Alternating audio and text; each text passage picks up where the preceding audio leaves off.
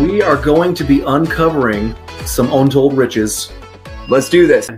Welcome to another exciting episode of Untold Riches. I'm here with my partner, Richard Bridges. And I'm with my best good buddy, Peyton Polychrones. That's me. We're going to be interviewing a really great guy today. So we typically say that because we don't interview assholes. But if you took a survey of all the people we know and they were going to pull like rankings, Dan McNeal, our next guest, is legitimately just like, he is as wholesome and wonderful. Like, we just had a conversation about like appropriate language on the pod, and he was like, no, it would freak people out. I'm just going to stick to being me. And I'm like, great, I'll keep the fuck bombs to myself. That's no big deal. I'm going to go ahead and pop that seal for today. Yeah. So I'm excited to have him. He's one of my fellow BBS coaches. He's an inspiration every time we meet in person. He reminds me of Darren from Bewitched, something he's just learning this very moment in a way that I find truly connects me to my childhood. And I know he's a good friend of Richard's as well. Richard, how do you know Dan?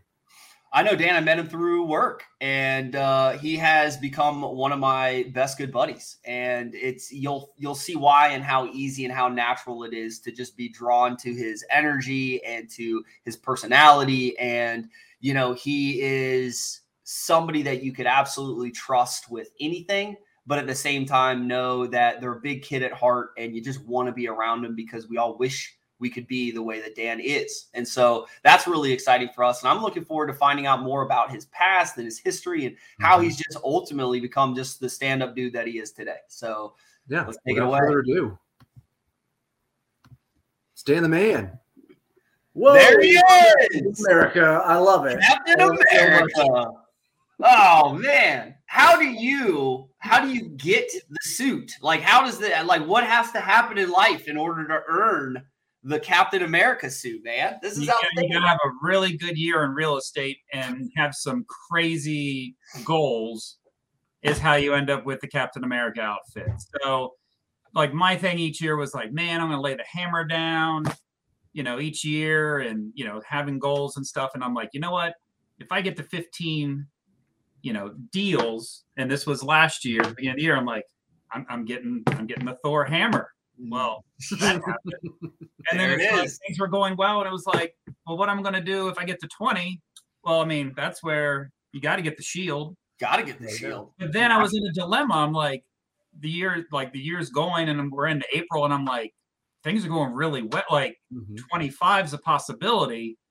I got to have a goal for that. And it took me weeks to try to figure out. I'm like, well, I could do an outfit so I could go to closings with, have something cool for Halloween. And I'm like, I'm not really a Thor build.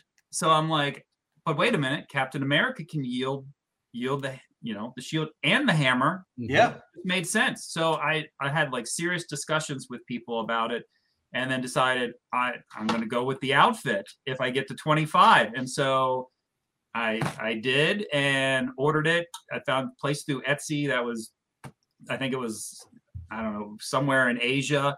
And it was all custom. I had to measure myself and everything else. And then, you know, 2 months later, it came in. It came in right before Halloween. Oh, and so here it is. So I, you know. Can I just say that bad boy, right? You got professional headshots in the. What was that again? You froze on me. You have like professional. I did. I did. So I went to Alamon Studios. I had actually won at Katie Solomon's charity event last year. I actually won a couple photos at Alamon Studios. Of course, you know, you end up buying a lot more once you go. But I said, can I bring a couple changes of outfits? And they're like, oh, sure. And I'm like, I have a little bit of different request for one of the outfits.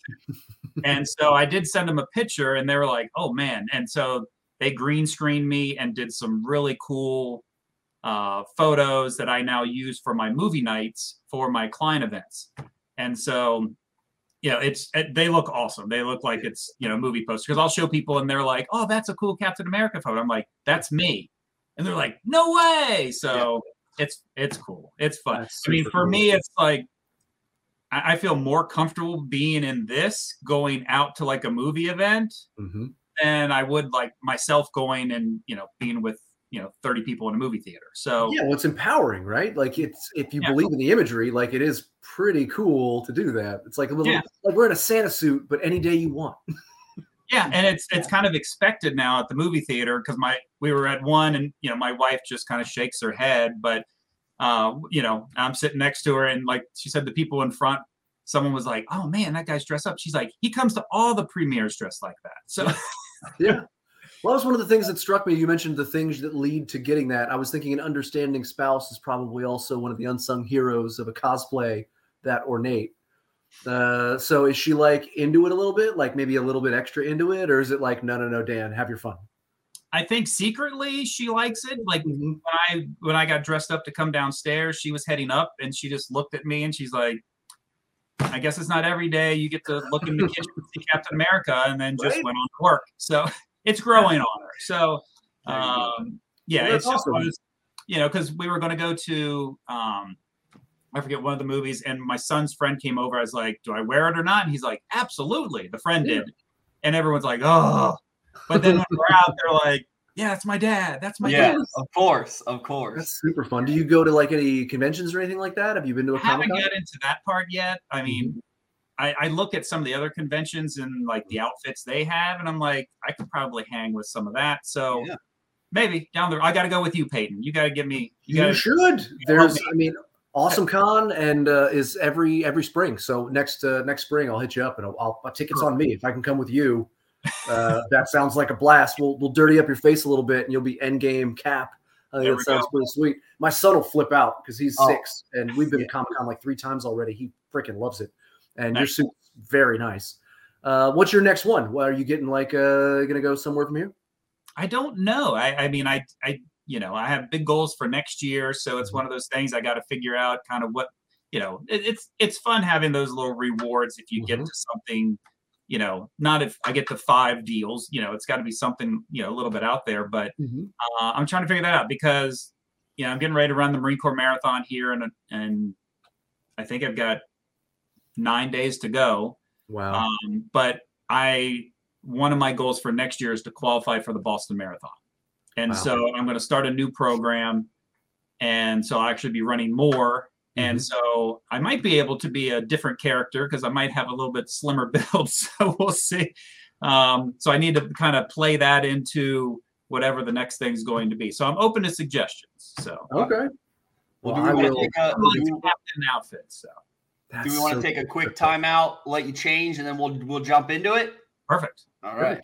I thought that was that might be your next one though. Iron Man would be sweet. There are some pretty cool outfits. So if I do as well as if interest rates can come down, and I do as well as I think, that might be a possibility. That would be so cool. What would be your pie in the sky? Money aside, you're just like, I could have any costume, any character, any movie. What would you be like? That would be just outstanding. It might be the Iron Man. I mean, because that would just, to be able to get like the helmet that moves and open. Oh my gosh, right? Yeah. They did do you guys watch Hacksmith on YouTube at all? It's a maker website. It's a series. It's a guy's like an engineer in Canada and he makes stuff. And he made a fully functional metal Iron Man helmet with a digital heads-up display that actually shows like cell phone notifications and stuff. And then he pushes a button and it goes up and down. And then he has like metal gauntlets that he made that shoots like air cannons and lasers and stuff that'll pop balloons. It's pretty cool. I think I've seen the video of it. I didn't know what the name was, but I think I saw that like because it was viral or something. But I watch it with my son Miles all the time. But he did the entire Mandalorian armor in a web series where they did the helmet, the flamethrower. He made like a lightsaber that burns through concrete like steel. Like it's and he wears all of it. It's got like a grappling hook launcher and he puts it together. And they did like a short film of him just working through a bunch of obstacles. It's pretty fun if you want to kill like 30 minutes. That's tight. Mandalorian would be a cool outfit, or a stormtrooper, or even like a stormtrooper would be like a legit. There's people that functional weapons is fun. Yeah, that would be cool. Well, cool. All right. Well, let's jump into this. I want to know more about Dan. Right, like we've talked for years. I know you really well, but I want to know more of like your history. So why don't you start from the beginning, where you grew up? Tell us a little bit about your family and experiences, and ultimately carry us forward to how you became Captain America. Like, I mean, that's what we ultimately want to know. Yeah, I mean, the cool thing about, I grew up in Sterling Park, so that's where I grew up.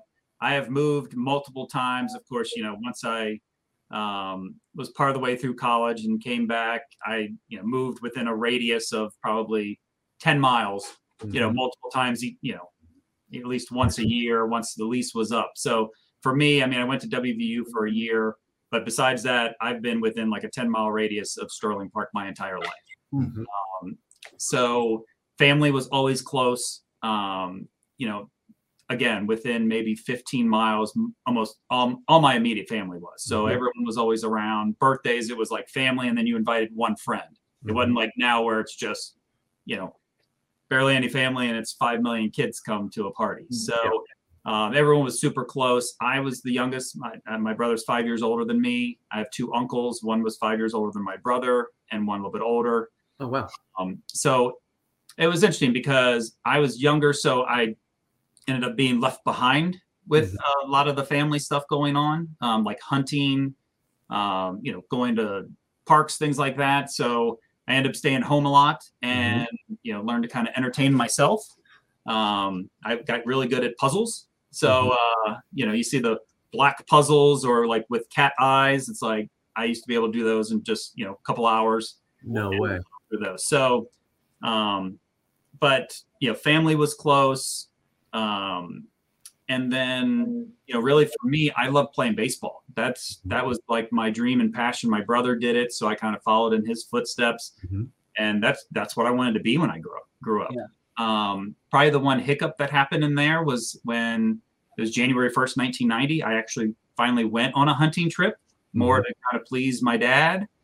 And we went to Percival and we were on the way back. And I remember sitting in the woods and I am like freezing my butt off, which me, not my thing. Right. Even back then, not my thing. And I'm like, why am I sitting in the woods, freezing cold, waiting to shoot something? This makes no sense to me. But I did it. My dad turns to me and he goes, "Are you cold?" And I'm like, "Yeah." And he goes, "I'm freezing." I'm like, this great hunter is like freezing. And I'm like, must be cold. Yeah. And so we got done there. Someone had got a deer. My dad was like helping cut it and it came off the hook, hit my dad in the head.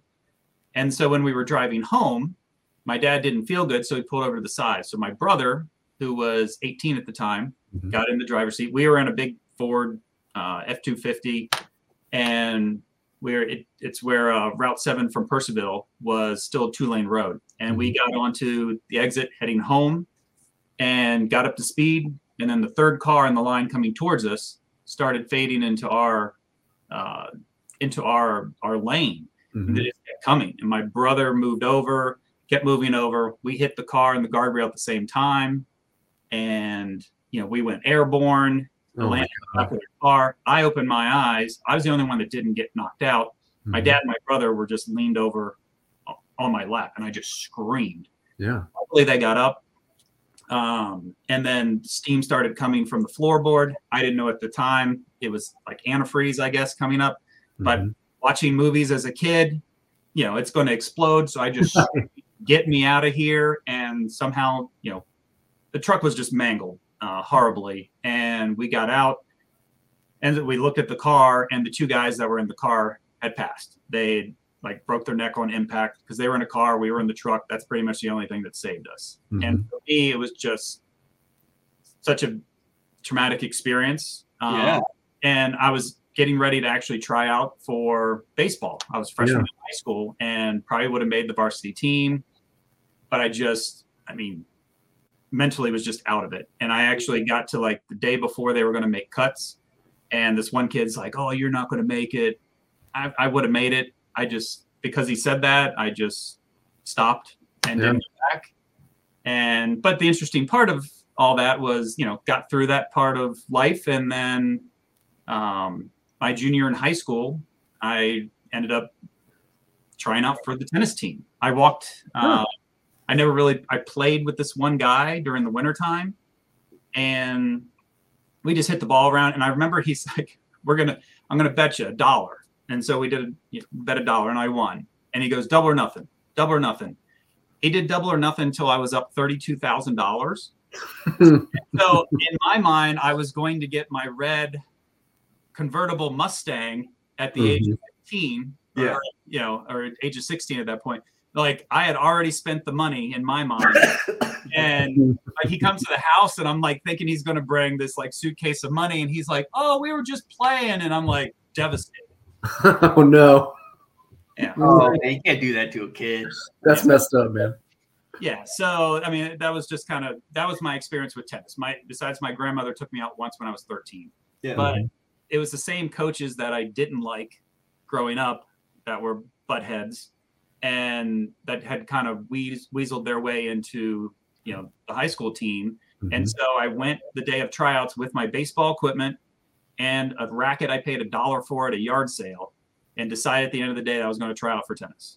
Mm-hmm. And ended up making the top 6. Had one guy, he's like, you're not going to make it. Made the top 6. And he's like, oh, you're going to be number 6. Well, I ended up number 2 in front of him. Dang. And then my best friend Sherwin was number 1 player. I ended up playing doubles with him at number 1. And then senior year, I was number 1 for golf, number 1 for tennis. And but it was interesting because that then led me into, after I graduated, I ended up helping the tennis team, and then I ended up starting to teach tennis.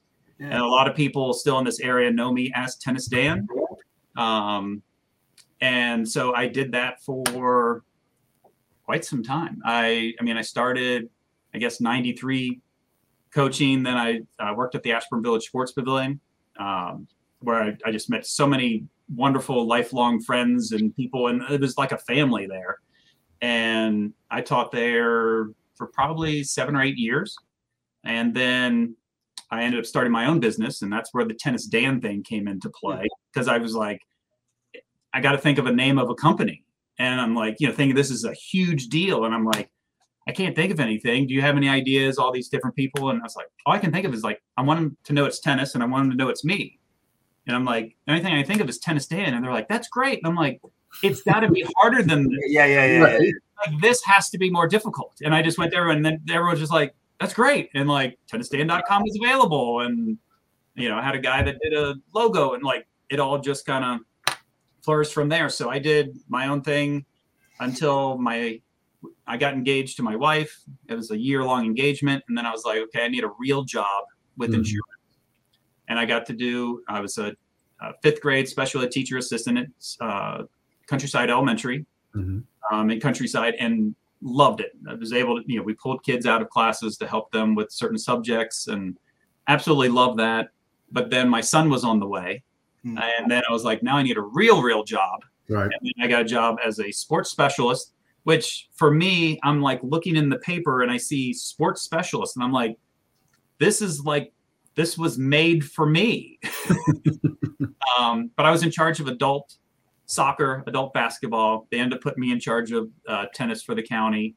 And then I had that job for 2 years. And then I was the park manager at Franklin Park in Percival for almost 10 years. In the meantime, I've had 5 million jobs. I used to string rackets for Sports Authority.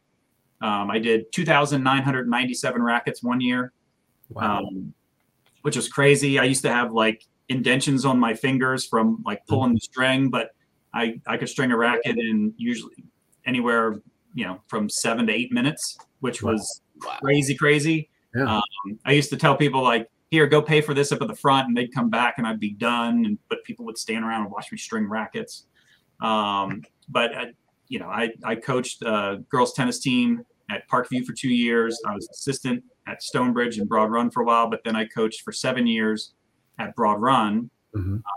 I ended up we ended up going undefeated my last year, made it to regional semifinals, but I got my 100th career victory is where I ended things. So nice. That was pretty cool. Yeah. I got to coach the golf team at Broad Run for 4 years, which was awesome. I got to golf for free, which was amazing. And for me, I'm like, we played at Lansdowne the first 2 years. So I would go to the golf course early, like an hour early, and I would go like dive into the woods and start picking out all these Pro V1 balls. And I still have a huge bucket of like balls and stuff, but I'm like, that's just how I was. I'm like, I don't want to pay for these expensive balls. Right. All these. It was great. And so then it got to the point where a lot of politics involved. I mean, I thought being at the park, there wouldn't be as much, but there's people people that want your job and think everything's easy. And it got very stressful for me. And I just mentally, physically, I mean, I gained, at that point I had gained like 80 pounds and just mentally in a bad state. And so I knew I needed to do something else. My wife was part-time, helping raise the kids. And so then, we sat down and talked, and I was trying to figure out kind of what can I do? I mean, I used to sell stuff on eBay. I've sold probably $200,000 worth of stuff on eBay. Oh, wow. I used to do kind of what the American Pickers thing is, except I would go and buy everything. I would just go in and, oh yeah, I'm selling all this stuff. I'm like, okay, how much for all of it? And then I would get, I came home a couple times with like an 18-foot moving truck full of stuff. Oh, wow. So it was crazy. We had a system down. I'd come home with all this stuff, and it's like some of the stuff would go to the garage. The stuff I want to sell immediately went to the living room. My wife would take like 5 pictures of everything. Kids would take it down to the basement. I would then stay up at night, listing everything. Next day, I'm sending 20 packages out a day. I mean, crazy. Good. You're like a hustler. That was awesome. That's crazy. Just, any way to kind of make ends meet. But it was fun because it was like, I came home one time and we just, I bought everything from this one lady, and I opened up this one box, and it was this huge box, and it was all Disney pins. And I'm like, holy cow. Like, I just the holy grail here. But that's where I got a Darth Vader lightsaber, bought from a guy. So there's like, I got a Voltron, like toys I couldn't have when I was a kid. Like I have now. That's awesome. That's so cool. cool. But then, just sitting down trying to figure out what I could do, and, talk to some friends that were agents. And the interesting part was they weren't very successful, but they loved the business. And I was just upfront with them. I'm like, well, why aren't you doing well? And they were honest. They were like, I didn't do the work I was supposed to do. Like, there were so many things I should have done that I just didn't do. It was on me, not really, just in general. So I was like, that's never going to be an excuse for me. It's kind of being, not doing the things I'm supposed to do or working hard. Like, that's not going to be an excuse. But I felt it was time for me to find a job that I could reap the benefits of my hard work.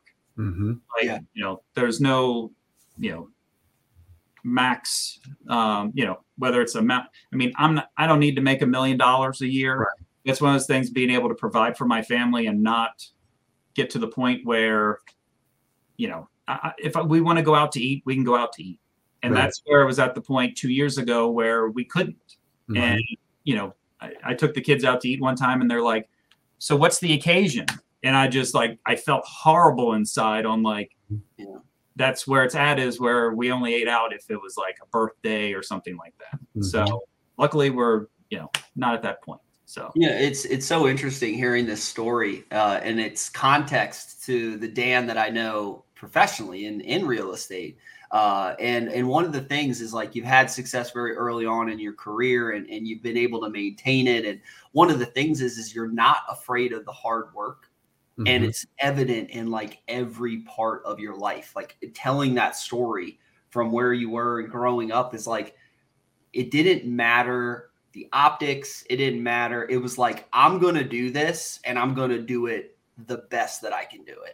You were the best at all of it, right? Like, it didn't matter. You're stringing tennis rackets. I'm the best at it. Like, I'm doing 3,000 tennis rackets a year. Like, I'm not going to do anything without literally giving it my best. And I wish more people had that type of standard for themselves. And it's evident as to why you've been able to succeed in so many diverse areas of your life. It's outstanding, man. That's impressive. I mean, a lot of it was just instilled in me. Like, my parents married super young. I think they had my brother when they were like 19. But my dad always worked construction. And I just remember he worked so hard, and it was just, it was tough watching him, but he was always at like my baseball games. Now he, came mostly muddied up from, being on the loader and stuff like that, but he just worked his butt off. But, I remember, we'd get to somewhere around October, November, and he would, as a side job to pay for Christmas stuff and everything, he would go split wood. We would go split wood, but he would pay us to help him. So then we had money to buy Christmas gifts for everybody. Mm-hmm. And just the hard work that he always did. I just remember seeing that, and that was just kind of instilled that you gotta work hard no matter what it is that you're doing. Mm-hmm. Now, being a Sterling native, like, what's it been like throughout the last 3 or 4 decades watching the changes that have kind of come on around your community? Like, I know that 30, 40 years ago, it was very different than it is now. What's that been like? I mean, my parents bought when it was new. So like we were the first, but we were in a 1-level, 3-bedroom, 1-bathroom Rambler right on Sterling Boulevard. I mean, just even when I was growing up, like we used to, if we found a turtle somewhere, we'd pick it up and, of course you're not supposed to, put the toenail polish on, them, but like we would mark them so that, and then it was just trees across the street and we would let them go. And, all of a sudden, got to be, 10 years later and it's an apartment complex and it's like, can't really do that anymore. Right. But also you've seen a big change, in Sterling Park. And just a few years ago, they, didn't have enough kids to have a football team. So it is an interesting kind of dynamic, and it is interesting also where a lot of people from Sterling Park will say they're from Sterling Park. Other people, they don't say they're from Sterling. They're from Cascades. They're from Countryside. They're from Lowe's Island. Like they don't want to be associated with Sterling Park. But if you go around now, like it looks good. Like I think also because of the market where the prices raised up a little bit, you got kind of different groups of people coming in, but there's still a lot of people I graduated with that still live there. Like they bought their parents' house. Yeah. So it's, I had a friend of mine that was on Jeopardy, and where they asked him where he was from, he said Sterling Park, which was, everyone kind of gave him kudos for that when he did that. So that was really cool. I got a question for you. I know that there, as Sterling, there's a celebrity that grew up there. Did you ever cross paths with Patton Oswalt?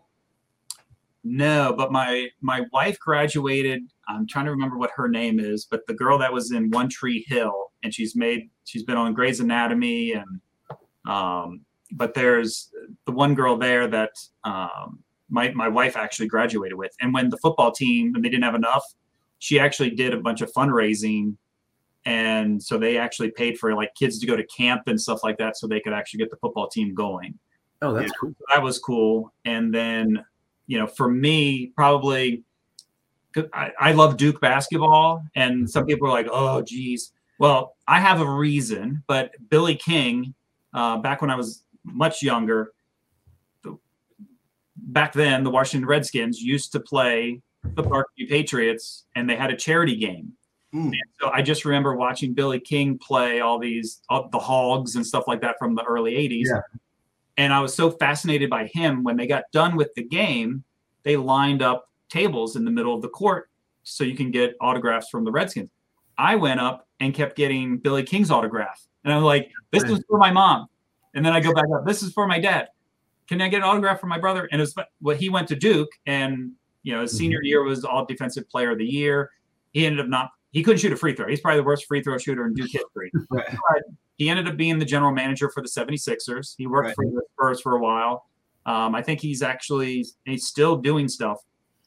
He was actually in the Adam Sandler movie that had just come out about. Oh, yeah. That movie was awesome.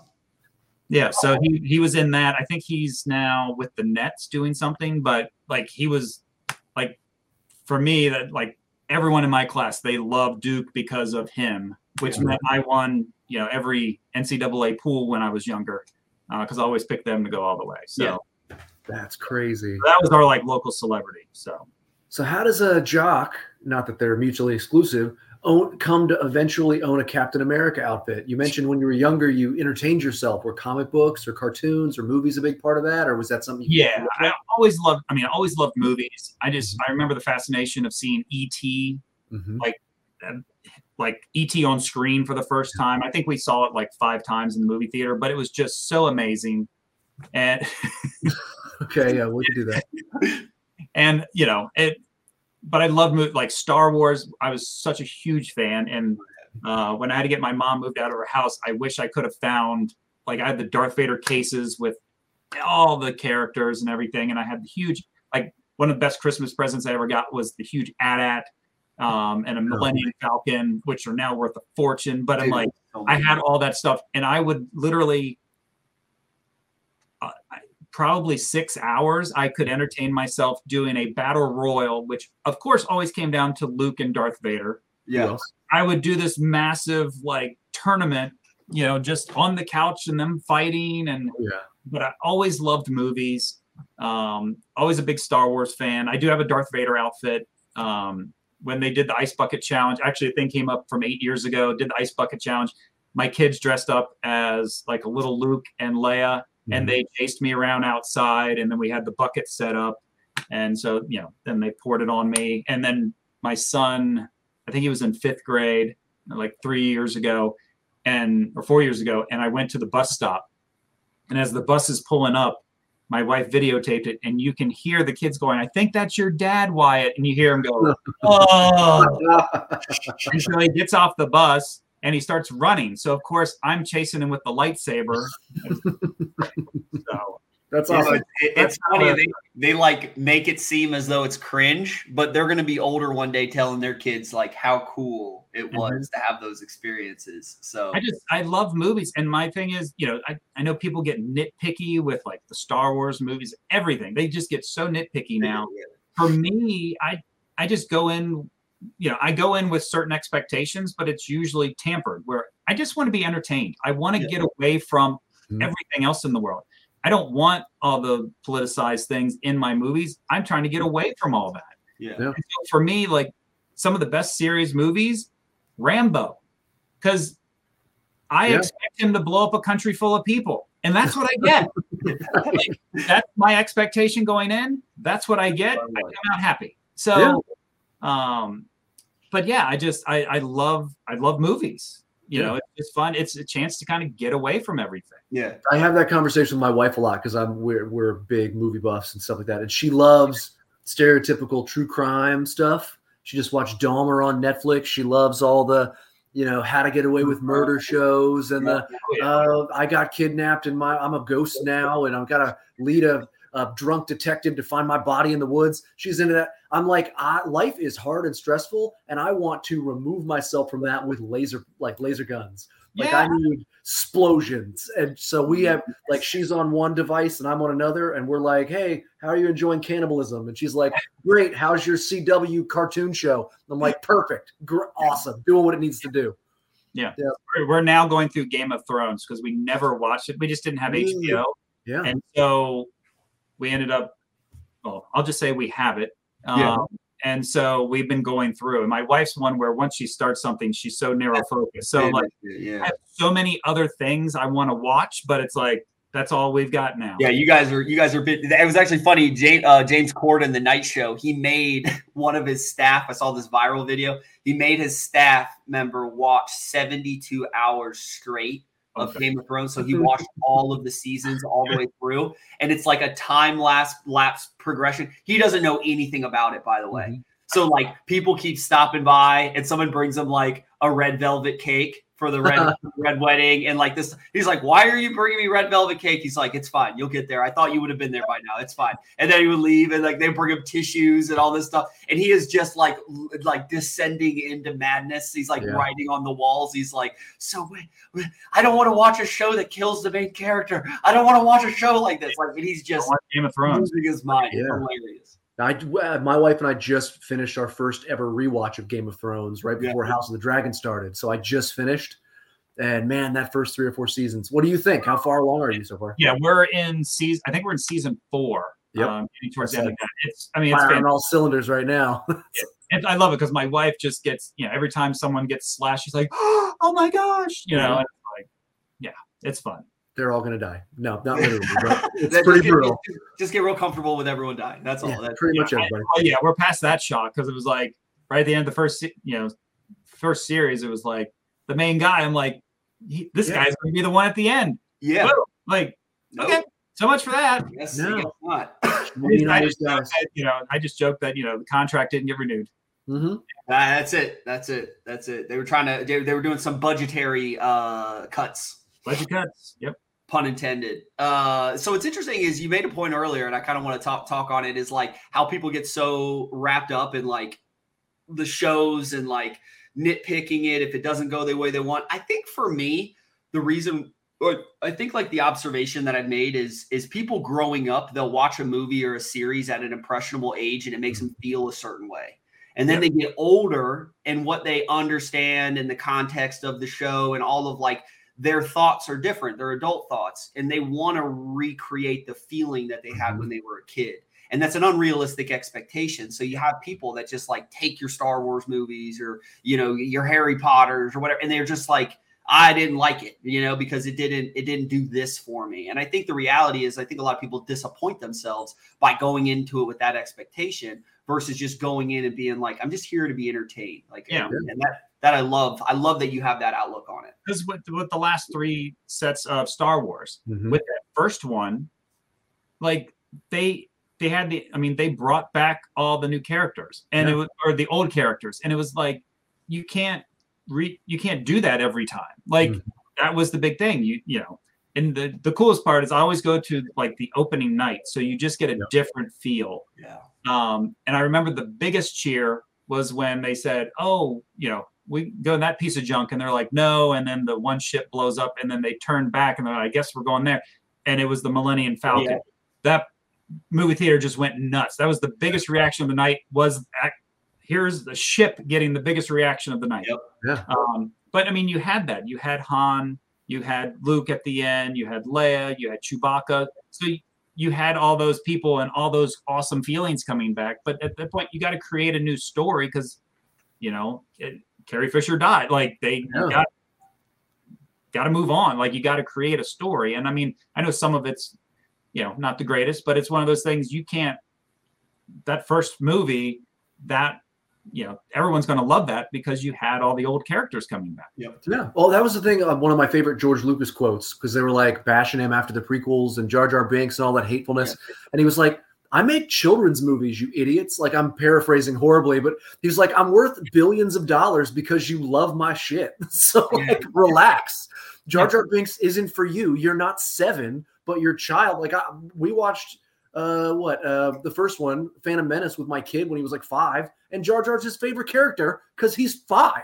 You know, like get over yourself. And it is. There's a lot of that. The 2 cool things, the 2 character things I did like was that Hayden Christensen coming back and doing, you know, his part in the Obi-Wan, and I feel like that was kind of a redemption thing. And it's interesting. Once he said he was coming back, then all of a sudden everyone's like, "Well, he wasn't that bad." I'm like, "Well, no, right?" You know.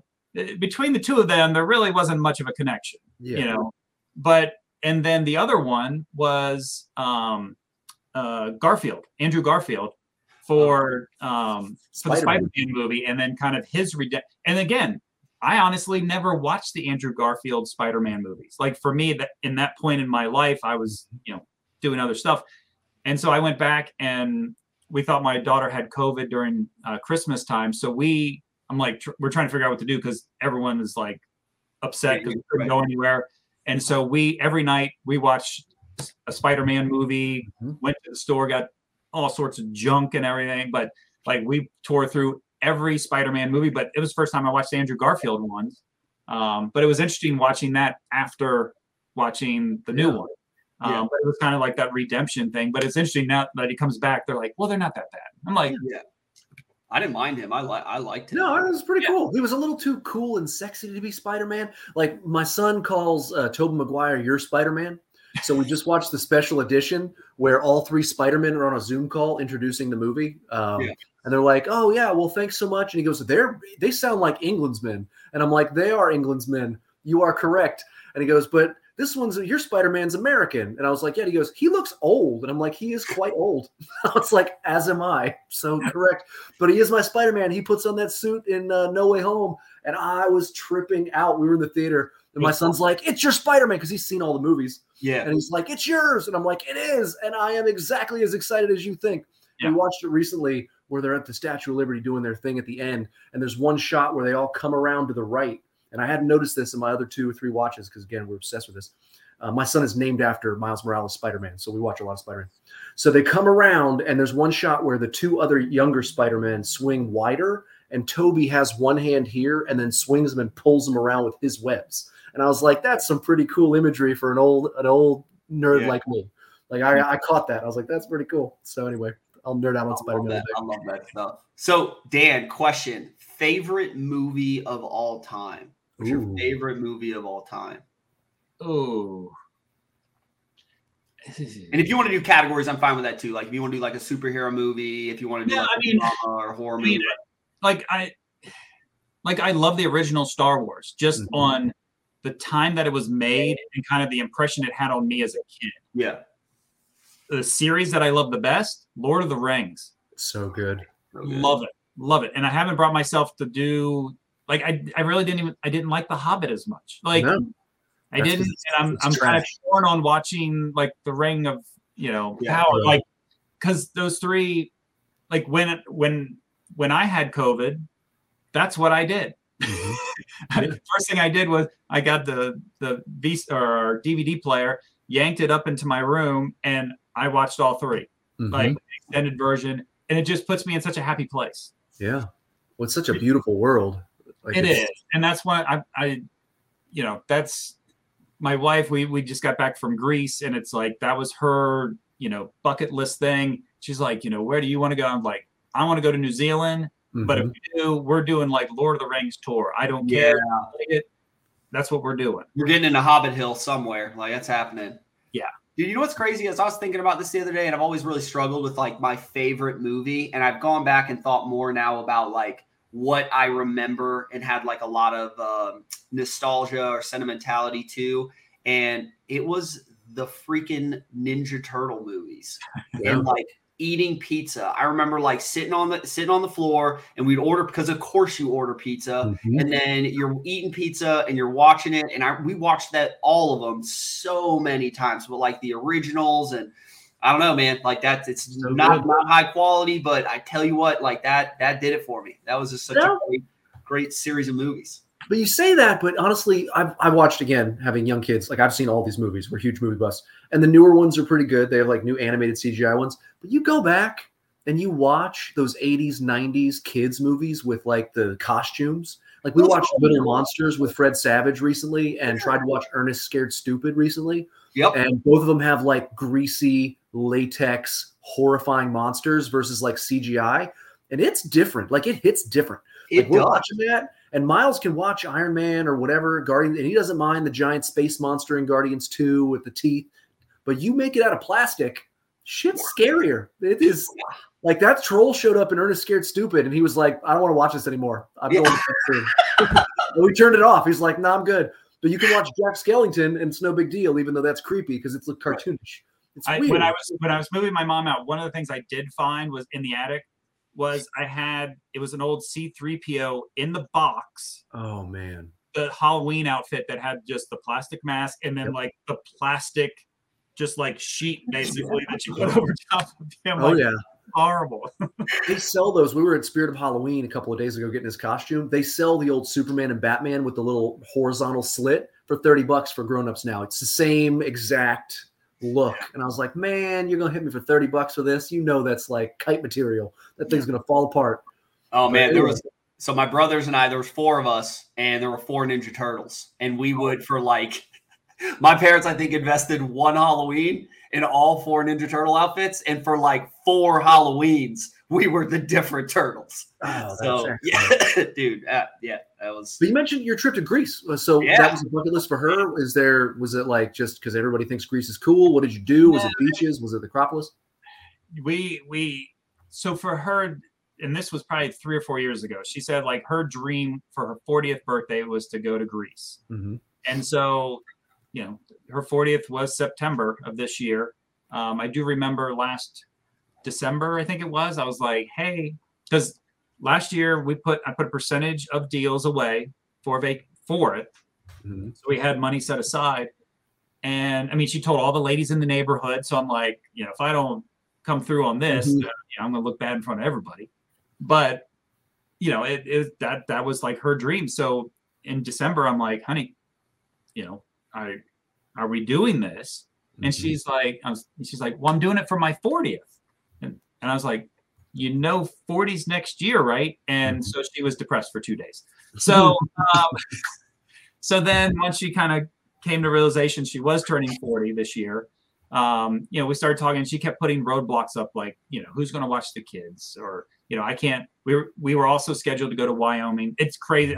We don't do vacations, like, or big vacations. But my mother-in-law wanted to get all her family together in Halfson, California. So we did a dude ranch in Wyoming the first week in August. Amazing trip. But my wife's like, it's too close together. I can't take that time off. I'm like, you have tons of leave. But we wanted to go more towards the end of September. So once the kids were in school, it'd be easier for my mother-in-law to take care of them.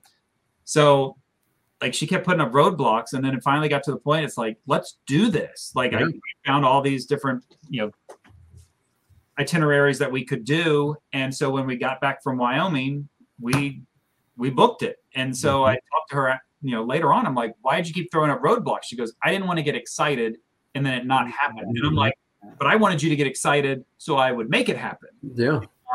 But we did 9 days. We flew into Athens. And how it worked was basically our transportation was taken care of. Like they had the McNeal sign when we got to the airport. It felt like a superstar. And then they took us to the hotel. We had a half day to do whatever. Next day they come pick us up, got us to the guided tour, and then they took us back to the hotel. And then the next day picked us up. We got on. So we did Athens for like a day and a half. Then we went on a boat to Mykonos. So we had a half day. Next day we did like a boat excursion, went to a couple places, got to do some snorkeling. They had, I'm trying to think what else was there, but like the sites and everything were just fantastic. We did the Acropolis, we did the museum while we were in Athens, and then we went to Santorini, which was on a whole nother level. And then we had almost a full day there to do whatever. Then we had another boat tour that took us to like the volcano island. And then we went around to like where the hot springs were, which was funny. They said, all right, dive in. And the water's freezing. And it's like everyone jumped in and just like hauling butt, swimming as fast as they can to these hot springs. Well, everyone's going as quick as possible. And then like literally maybe 10 minutes, they blow the whistle to come back. And I'm like, oh, no. I'm not that good of a swimmer. Like, I just exhausted myself. But luckily there were other people that were like way ahead. So it was a quick dip in the hot springs. Right.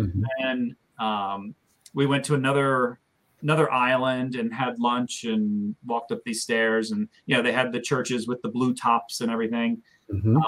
But then we ate on the cliff, overseeing the sunset in Mykonos or in Santorini. Same restaurant. Like, there's thousands of people lined up to watch the sunset. And we just kept walking along to try to find a place. And there was this restaurant on the cliff. Wow. And I'm like, well, I walked up. I'm like, can we eat here? And she's like, you each have to order an entree. And I'm like, okay. And like, we ate there all 3 nights. I mean, but it was just amazing. It was the longest we'd ever been away from the kids. Yeah.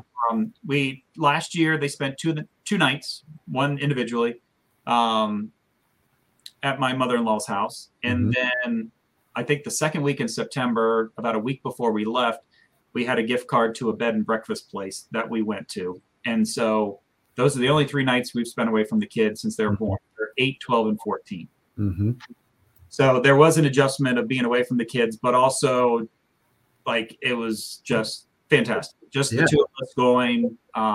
It was amazing. And I'm sure it was good when you got back and saw they were healthy and whole and maybe not as happy, but glad to see you. No, we got home late Friday night and, hugs. And the next morning we're sitting there, we got stuff out that we got for them. And then it was immediately, can I go here? Can I go here? I need this. I need that. I was like, we just looked at each other like, I guess we're back. We're home. That's crazy. I listened to some other podcasts, and there's just one. A lot of them were like comedians. And there's one guy recently went to Greece, and he was talking with his co-host about how we just have no idea, like historical timelines about how far back stuff was. And when he came back from Greece, he was like quizzing people. He was like, "So, question: was Julius Caesar before Jesus, or Jesus before Julius Caesar?" And like no one had any idea. So everyone's guessing. What do you think? What do you think? Was Julius Caesar before or after Jesus? Before. It was before. Yeah. Before. Yeah. You are correct. But everybody he asked was wrong. They were like, I don't even know. He was like 100 years before Jesus. Like it wasn't. Yeah. The stuff over there, I mean, it was amazing that like we went to, I forget what the island was, but like they had to, they were kind of uncovered all this stuff, but like there's tables. They're like, this would have been a fish market, but it had like a hole in the corner for like the dirty water to go through. And then that led to a hole in the ground that then went, out to sea. Like they made sure like the bathroom was away from the bedroom, and same thing with the kitchen. Like, I'm like, how did they hear that long ago? Yeah. I mean, you get into like the pyramids and stuff like that, and them trying to figure out how the heck they did all that. I mean, it's just amazing that they thought of all that stuff. And, for us here, this country is not that old. So new. We always like the Dark Ages. You know what I mean? There's like literally 1,000 years of Western history where we lost all that stuff. But yeah, like ancient Egypt, Babylonia, the Roman Empire, all those, they had all that stuff. It's just they had society, and then it kind of degraded. It's kind of astounding. I was reading recently, you guys might have seen this, it's very memeable, but the Cleopatra lived closer to Pizza Hut than the pyramids in terms of her reign, because the pyramids are so old it's crazy that you're talking about history. But I always joke that like, because Greece, my grandfather is from Greece, so my polychrones is Greek, and I'm like, yeah, and they're like, oh, Greeks, they're just whatever, poor Jews. It's not my joke. It's a terrible joke. But it's like, it's a terrible joke. But that was on Strangers with Candy back in like the 90s. I remember hearing that, and I was like, that is the most hurtful thing anyone's ever said about my identified culture. That is really, really mean. And I remember there's like a cultural maturity there. I feel like Greeks are like the fat, older, middle-aged culture that's like, we did it. We invented democracy and good sex, and we're just going to chill now. You all go ahead and fight amongst yourselves, children. We did this 5,000 years ago, and we're going to just get fat and happy. Like, and they live forever. They live forever, you Greeks. I mean, but you look at a spot map of the hairiest people in the world, and it's like a bullseye to my parents' homeland. I'm not kidding. I saw one recently. I was like, okay, great. That's just fantastic. But anyway, that's my. All right. Well, I want to touch on a couple more things before we let Dan go. Big thing is what's always really impressed me about you, and you were even honored in our program as our Six Circle Award winner last year or the year before. Year before. Yeah, man. And that's something that's always been really for me, and like my definition of success, and the people that I really look at and I go, I want to aspire to be more like that person, or these just really well balanced individuals between all the different areas in their life. And right, we teach to the six circles being professional, personal, spiritual, financial, wellness, and growth, right? Those are our 6 areas that we can invest time in. And you're very diligent about making sure that you're attentive to each of those circles. So talk to us a little bit about that, how it's impacted you, and some of the things that are important, some goals that you've set in each of those areas. Yeah, I mean, the interesting part about me winning that award, professionally, I didn't have that great of a year. But it was interesting that the other aspects of my life, I did. Like I did well in. Like I crossed off most of that stuff. It was just all the business goal things I didn't hit the spots that I wanted to. But doing those other things set me up for the success that I've had starting the beginning of last year. Yeah. And so like for me, probably the biggest journey thing was, I was in such a bad place mentally and physically. Like I said, I had gained 80 pounds, and I was probably over 270, but like the last time I weighed myself, I was like 269.9. And I was just like, oh goodness. And then I ran a 10K, and I did it because the neighbor was going to do it. And I'm like, I've done marathons. Like I can do this. And I was trying to motivate him to do it. Well, I have this picture of me, and in the background, there's 2 older ladies that walk the 10K. Those are the only 2 people that finished after me out of like a couple thousand people. Mm-hmm. And so I looked at that picture, and it just hit me, because I knew I needed to take care of myself. But also my son was in Scouts. He wanted to do high adventure things. And I looked, and there's weight limits, and I was over. my wife for Mother's Day, I wanted to take her to high fly, and I'm like, I'm right on the edge of the weight limit. Like, I don't want to not be able to do these things, with my family. I mean, that's why I'm doing all this, is for my family. And then I can't physically do things. I mean, I'd walk upstairs. I mean, I was on depression medication. I have seasonal disorder. A bunch of family members have the same thing. So it's been passed down. We didn't know what it was, didn't really think about it and know what it was. But one day I'm sitting there with my son and he's like, Dad, why are you so sad? And I'm like, I felt fine, but I obviously didn't look that way. Yeah. And when I was younger, it didn't really hit because, I played basketball, during the winter time. But then in high school, they thought I had mono every year. And I would sleep for like 23 hours a day. And it was like 2 or 3 weeks. And then all of a sudden it was right before spring. And then baseball started and I was fine. And no one thought anything of it. They just thought I had mono, but I tested negative every year. And so then I started teaching tennis. And so I was doing tennis year round. So it was like when I had stuff going on, it was fine. When I didn't, that's when it really hit. And so I was on depression medication. But then when I gained all the weight, I was snoring bad. I had sleep apnea. Like I went and did the test. I ended up getting a mouthpiece. Because I didn't want the whole mask thing. So I ended up with a mouthpiece that just moved my jaw forward.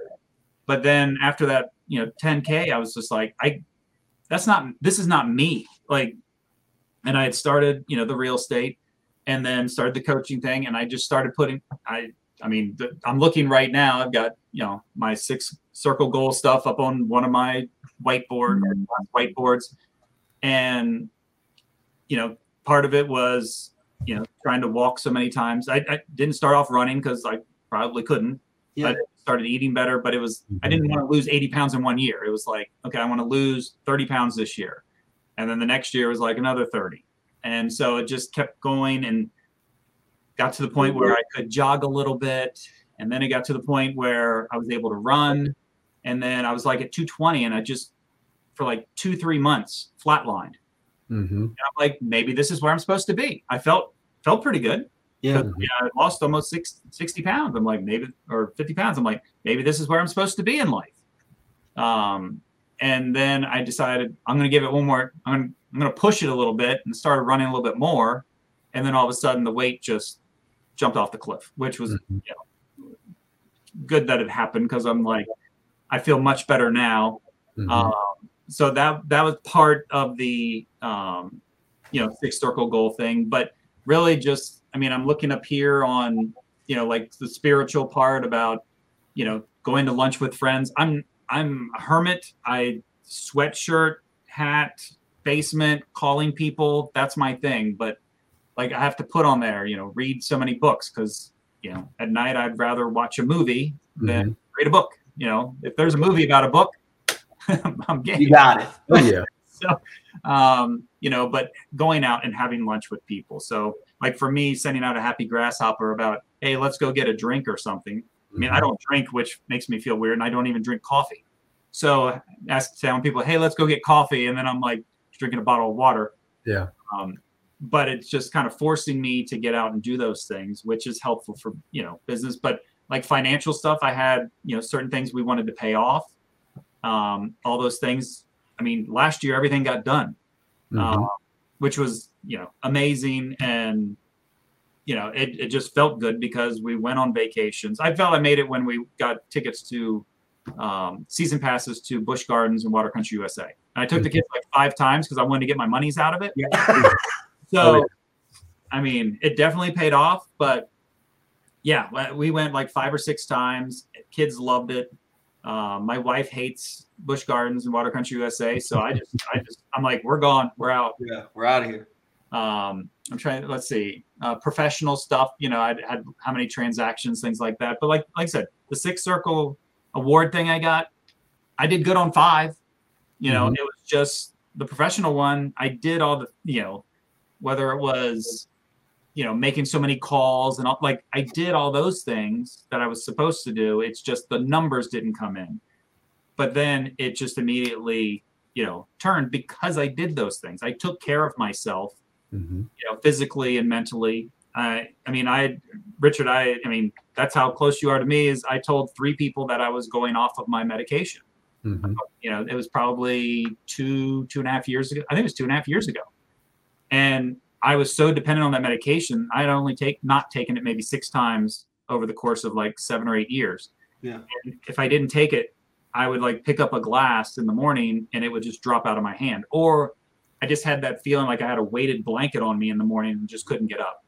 Yeah. And so I warned you. I said, if I seem off, tell me immediately. Yeah. And so I had 3 people that I told, please keep an eye on me, because I should talk to a doctor before doing that. Right. But I got up the next morning and the thing was I was running, and exercising, and I got up the next day and I remember opening my eyes and I'm like, how's this going to work? Mm-hmm. And I sat up and I stood up and I went downstairs and I grabbed a glass to pour orange juice in and it didn't fall. And I'm like, it's going to hit me tomorrow. Yeah. And so the next day I got up, same thing. And it was just, the running's my medication. Yeah. Mm-hmm. I just talked to my grandmother yesterday. She's 92. I talk to her every day. But I told her I wanted to qualify for the Boston Marathon. She's like, you got to take care of yourself. I'm like, this is taking care of myself. Mm-hmm. Like, this running is my medication. Yeah. I had the sleep apnea. Once I lost the weight, I don't snore anymore. So it's like I'm getting better sleep. I took care of myself, inside of these 6 circle goals. And then that just helped kind of propel everything else in life. Love it. I love it. Well, we're coming short on time. Dan, any shameless plugs you have? Anything you want to leave our listeners, viewers with? Any other thoughts or plugs you want to give before we let you go? Especially when I do coaching sessions, one of the biggest things I try to preach to people is to make sure to take care of yourself. Mm-hmm. If you're not busy, that doesn't mean you have to work 80 hours a week to make up for not being busy. You're doing the things you're supposed to do those things, and and then go enjoy things. Enjoy your kids. Go for a run. Go to a movie. Go do the things you enjoy, because all you're going to do is regret not doing those things down the road. People, I just find in any industry or in any job, like if people aren't successful, they're like, I need to find something else to just do. So I'm busy, so I feel better about not being successful. And that doesn't get you where you need to be. All the money in the world doesn't buy one more second of time. As my grandmother says, take care of yourself. Yes. Take care of yourself. Well, I love it, man. Well, Dan, thank you for being our guest today. You are just a fascinating human being. I'm glad we're friends. I'm glad I got to hear more about your story. And if anybody else wants to learn more about you or reach out to you or connect with you on coaching or just in life in general, what's the best way they can get in touch with you, Dan? They can email, or my number 703-477-1181. Awesome. There it is. All right, Dan. It was great to have you, man. We'll talk soon. Enjoy your weekend. Take care, buddy. Black Adam. All right. What a quality human being. I love it. You said it best when you said just wholesome, he's done so much. He's got such a good head on his shoulders. It's very inspiring. It's just a breath of fresh air to have someone like Dan, in your network, and as somebody who's a friend, and to be able to just learn from. It's nice. It's real refreshing. Yeah, he's just a quality human being. And I don't get to chat with Dan too much unless we're around the water cooler for 5 minutes. So unlike some of our podcasts where people will talk and talk and talk, I like that this one was more of a conversation. I think you could tell that Dan's just he's a good hang. Yeah. It's effortless, man. We went all over the place, talk about trips and work and life and upbringing and some tragedy in there. And goal setting. Yeah, I'm going to have to talk to him privately about that crazy car wreck. I wanted to circle back to that, but he was such a ball of happiness and energy. I was not going to pull him back to that anchor. But what a crazy story. How formative. Definitely informs his dedication to being his best self. Anyway, Richard, always great to hear from you. Absolutely. Thank you again for joining us for another lengthy podcast with our wonderful guest. And y'all take care now. Pew, pew, pew, pew, pew, pew, pew.